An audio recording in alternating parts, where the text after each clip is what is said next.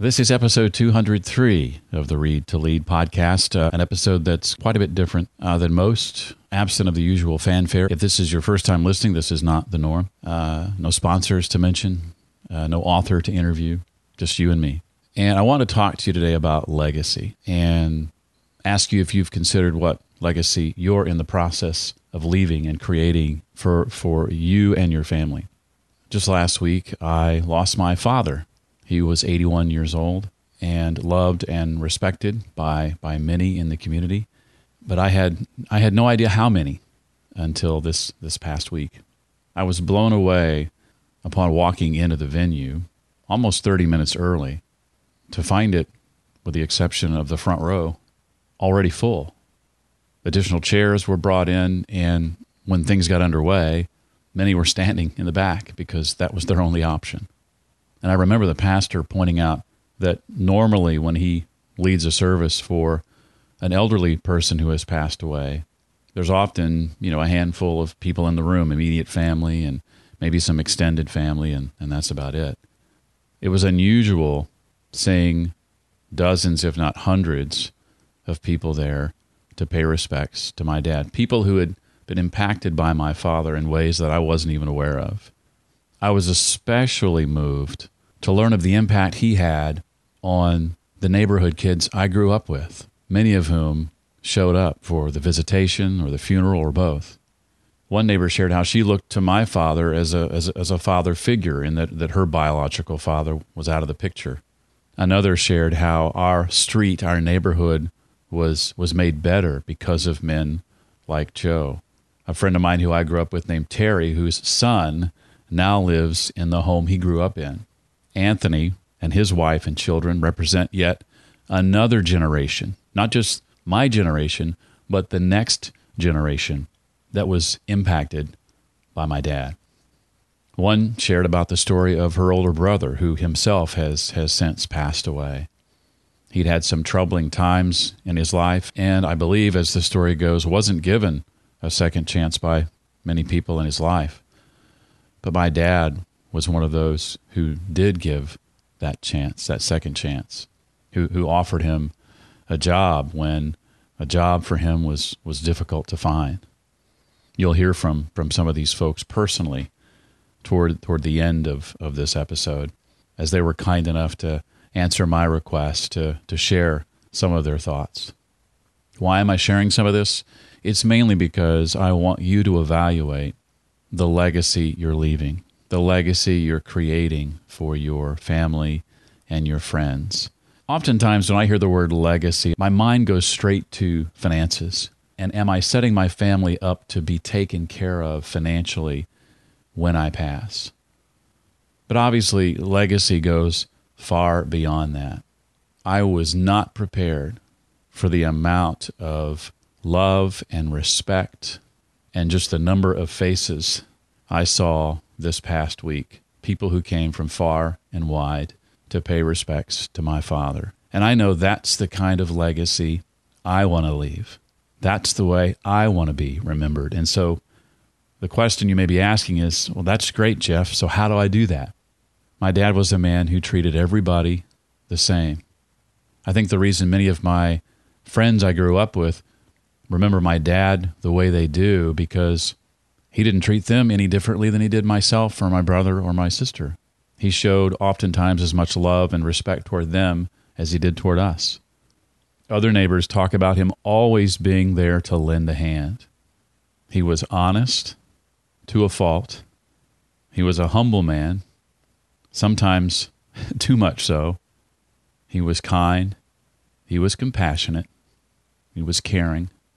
He was loving. And he'd give you the shirt off his back.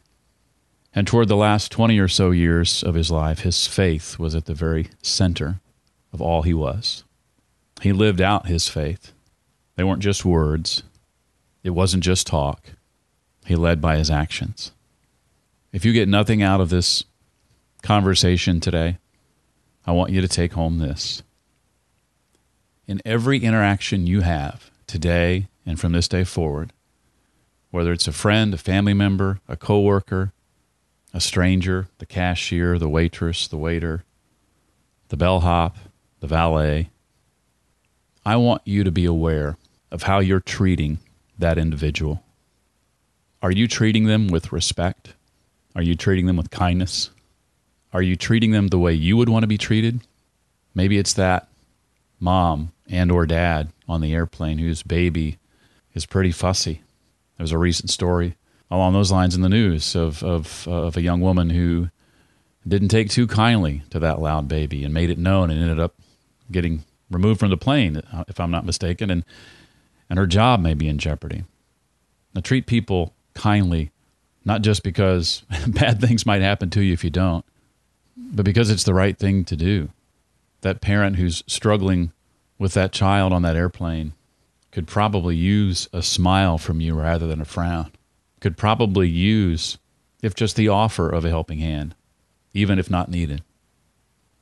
I know that when I go, I want the children who are around the adult Jeff decades later to be at my funeral because of how I made them feel.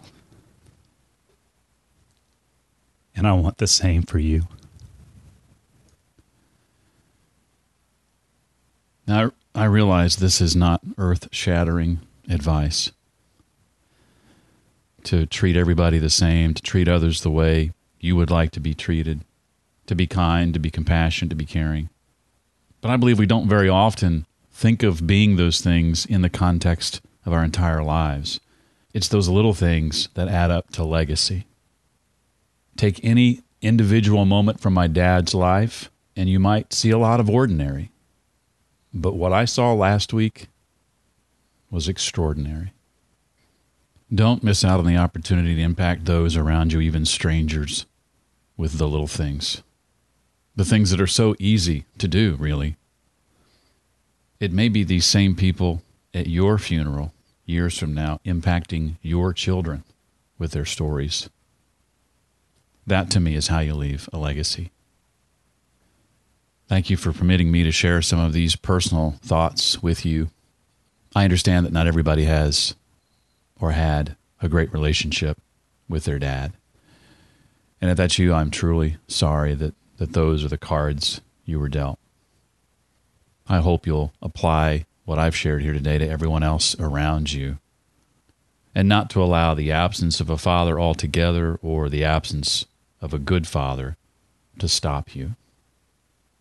If your dad is still around, your mom is still around, and for whatever reason you're not on speaking terms with them, I hope that, if appropriate, you'll think long and hard today about rectifying that, about changing that. If you do, however, have a good relationship with your father, if he's still here, hug him extra tight today. Give him one extra I love you or kiss on the cheek today. Call him on the phone and tell him how you feel. Thank you. My name is Rose Beasley, and I did not have the privilege of growing up on Beulah Street, but I was fortunate enough to marry someone that did. The stories that I've heard about how the kids all played together and how everyone looked out for one another, how hard the dads worked and took care of their families, makes me envious that I didn't get to live on that street. I think that it's amazing that several people still live there and will probably live there until they pass away. My son now lives on that street, and my grandchildren are getting to experience a little bit of Beulah land, as one of the neighbors calls that street. Joe was a very hard worker. If you needed anything, you could just go borrow it from Joe. He never hesitated. My grandkids thought a lot of Joe. He would give them $1 for helping him check the mail or helping carry groceries in. My grandkids always take Christmas cookies to their house. I just think it's an awesome place to live, and Joe was a big part of that, and he will be greatly missed. My name is Terry Beasley. I grew up across the street from Joe Brown. I've got two brothers. He always referred to us as the Beasley boys. Joe was a hardworking man, a great neighbor. As we got older in life, became a really good friend. If you need anything, you just go across the street and ask Joe. My son and his wife and kids actually live in the house that I grew up in across the street from Joe and Peggy, and they've became very close to Joe. Joe would send Christmas presents over to the kids, and it's hard to say what makes a good guy or a good man, but Joe had it all. Anything you needed, he was there for you. Anything. He's going to be truly missed by our family, and I know my grandkids are going to miss him very much.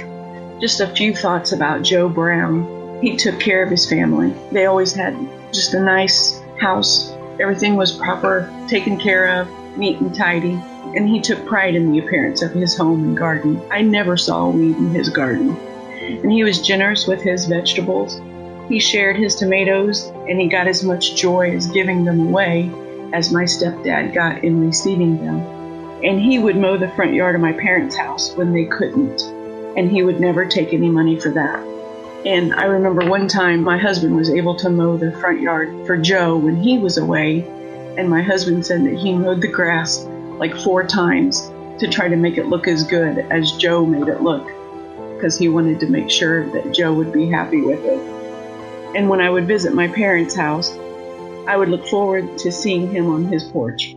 Joe would always have a wave and a smile, and he'd welcome you to the porch if you had time to sit and talk for a bit. He's going to be truly missed by our family. He will be greatly missed.